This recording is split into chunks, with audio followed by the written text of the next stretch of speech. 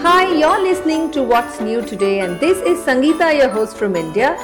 Every year in February, people from all over the world come together to help bird conservationists and scientists. And this event is called the Great Backyard Bird Count. Now, as part of this event, anybody who wants to participate in it needs to step out, observe the birds they see around them, and then open a specific app on their phone or on their laptop and enter all the information that they've seen about the birds around them. Now you can do this from your balcony or your terrace, or if you're up for something even more fun, you can go for a walk in a park, a garden, or you could go for a hike in a forest nearby. If you're like me and all that you know about birds is how to identify a crow, a sparrow, a pigeon, maybe a parrot and an exotic peacock, worry not. The people who've organized this great backyard bird count, they've got a lot of handy tools that help us identify even very exotic variety of birds around us. Now this year in 2024, the GBBC or the Great Backyard Bird Count is to be held from 16th to the 19th of February. And so now if you're thinking, this sounds interesting but I'm not really sure if I'm up for it, why don't you go ahead and listen to this conversation, which was recorded last year and published last year in 2023.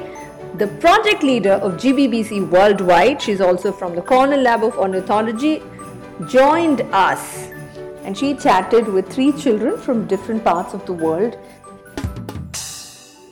Hi, my name is Shravan. I'm from Singapore and I'm 9 years old. Hi, my name is Tanvi. I'm from Columbus, Ohio. I'm 10 years old. Hi, my name is Adya. I'm from India and I'm 11 years old. Hi, I am Becca Radomski-Bish and I live outside of Ithaca, New York in the United States. I work at the Cornell Lab of Ornithology and I am the project leader for the Great Backyard Bird Count. Welcome, Becca. Very happy to have you on this show. And welcome Shravan, Tanvi and Adya. I hope you guys have a lot of questions for Becca. But before that, I have one question from a very young listener. And she says, I'd love to be a part of GBBC. If I did go out onto my backyard or my terrace and I did see a bird and I had no clue what bird it was, how do I identify the bird? You go to a bird app like eBird or Merlin Bird and just show upload the photo there. They'll tell you exactly which bird it is. I used a Merlin app this morning and I was describing the crow. It was sparrow size. It was like a brownish color. And then it came that it was a Eurasian tree sparrow. If you're describing it, it'll be correct. So at school, we used an app called iNaturalist. Our teacher said it was like a giant science community where you just upload a picture of an animal and it'll tell you like the species. Wow. All of this sounds really interesting. Becca, how do you go about it? So the way that I learned how to identify birds was actually using a bird ID book. Before Merlin existed and before iNaturalist existed, when I was getting into birds about more than 20 years ago, that's what I used. I used a bird ID book for my area and I would look it up based on the color and the size of the bird, just like Merlin helps you walk through. And that's how I originally learned how to ID books. And those still exist. And sometimes what's nice about those books is that they're specific to regions. So you don't get every possible bird imaginable, right? You can get birds very close to where you are residing.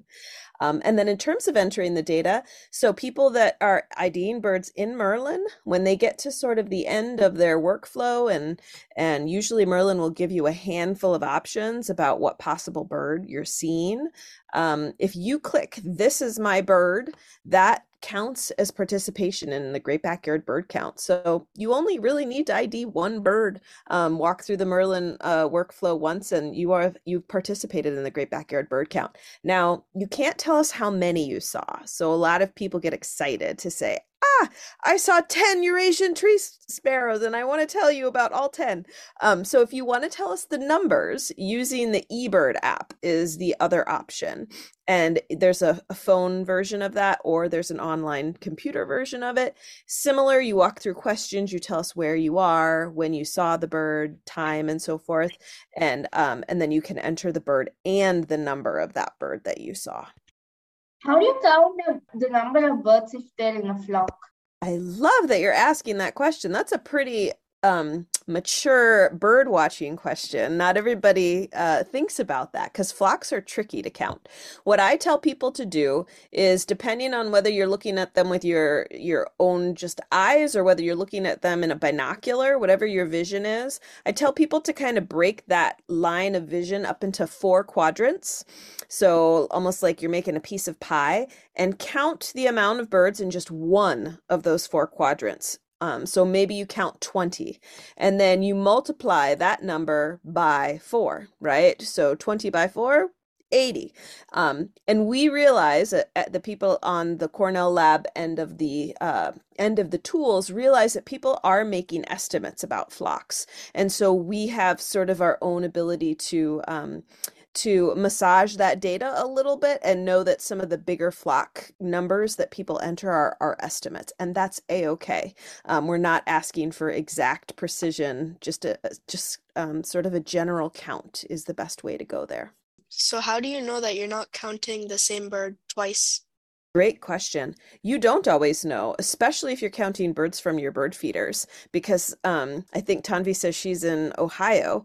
You probably have black-capped chickadees where you are, which I have in my feeders, and they go back and forth and back and forth and back and forth. And you're just counting as many of those species that you see in the 15 or 20 or hour, however long you're watching your birds.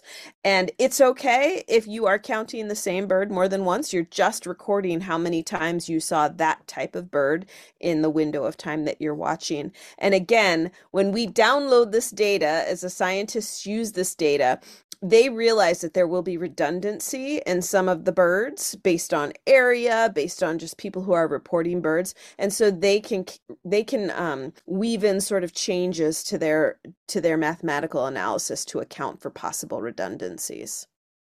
Wow, that was a lot of info. Listeners, I hope you all are getting ready to ruffle some feathers. Please go ahead, install all of these cool apps ahead of the great backyard bird count.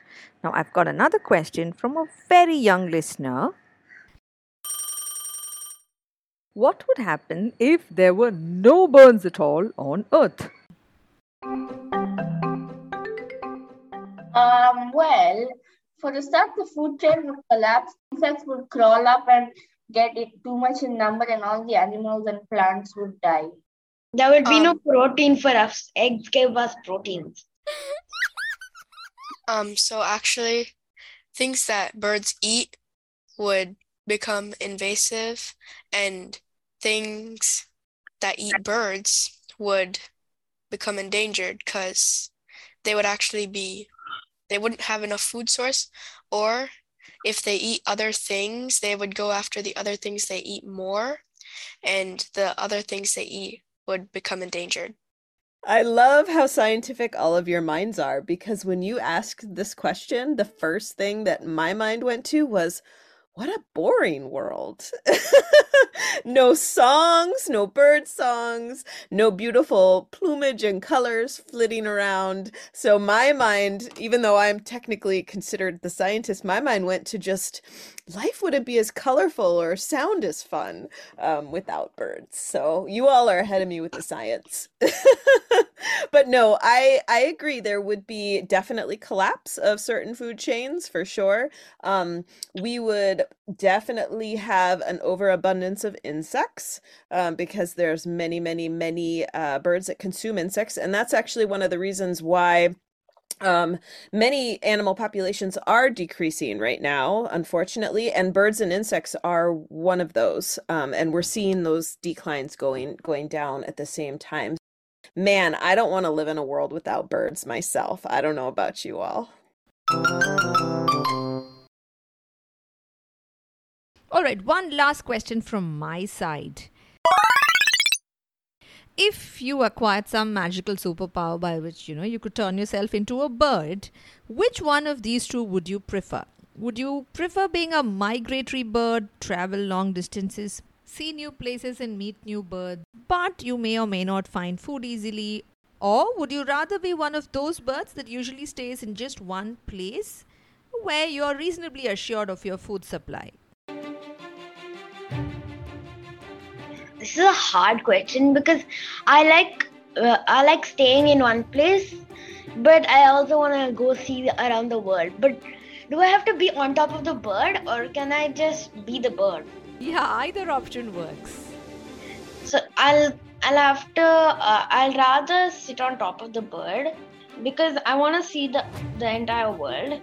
And if I become a migratory bird, non-migratory bird, the ones that don't migrate, just stay in one place. The one place I would stay in would be probably the US because it has a lot of food. A lot of food? Yeah. So there are a lot of terms and conditions attached to your choice. Yeah. Tanvi? I think I'd stay in one place because I'd rather have something easy. And like Shravan said, in the US, they have more protection for birds. So, yeah, I just live in a bush or a tree near a bird feeder. That's what the birds that live in my bush do. Very interesting choice. What about you, Adya? Okay, now I'm getting conflicted because I like having a steady food source and having like one home, but at the same time I like to explore. But if you could choose only one? I choose to be on top of a migratory bird. An adventure seeker. Becca, do you have a choice? I would be a migratory bird. I know it's a high-risk life. It's treacherous to move from place to place every season, but you get to see a lot more of the world when you're a migratory bird. And it's interesting you all would stay in the United States. You know where I'd go? Straight to the tropics. I'd go to tropical areas.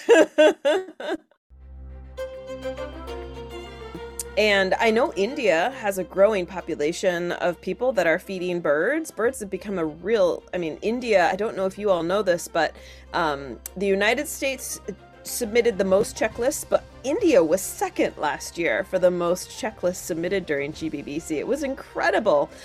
So there's many places around the world where people love birds and are feeding them, and there's a lot of policies to protect birds. I have a question for Becca. What will we get if we shoot down birds? I get why they shoot down animals for the flesh. Birds like sparrows or parrots, what do they get from those kind of birds?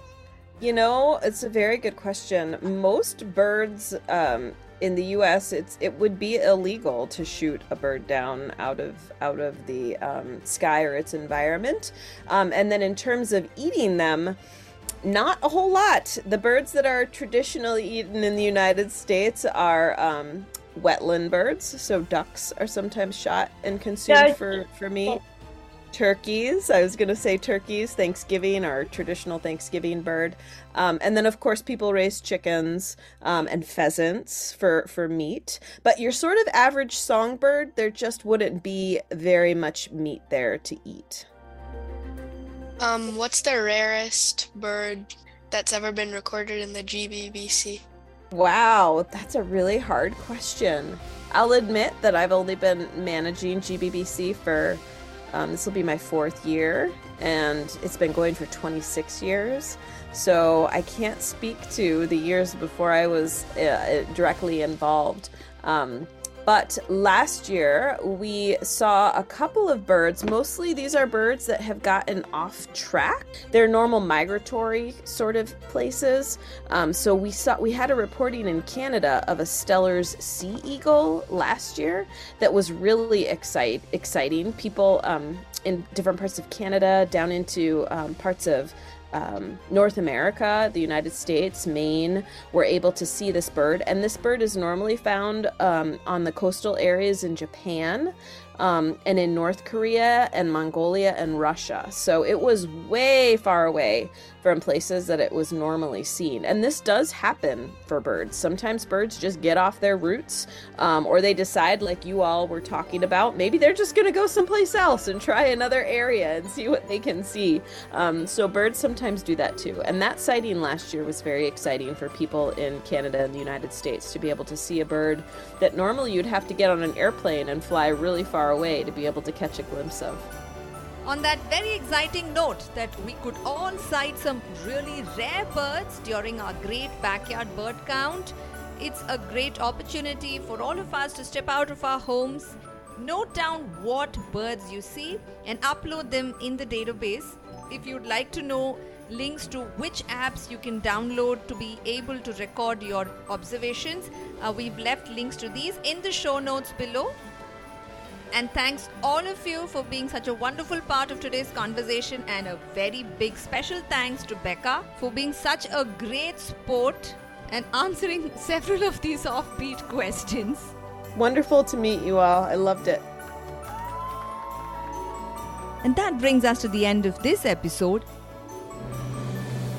If you enjoyed this banter between Shravan, Tanvi, Adya, Becca and I, you just might find What's New Today podcast channel one of the easiest and the most fun-filled ways of catching up on interesting news stories around the world. New episodes drop every Monday and Friday. Please do click the follow and subscribe button wherever you're listening to this podcast. And while you're at it, could we also request you to leave us a rating and a review? That really helps us grow our listener base. Have a great day and thanks for listening.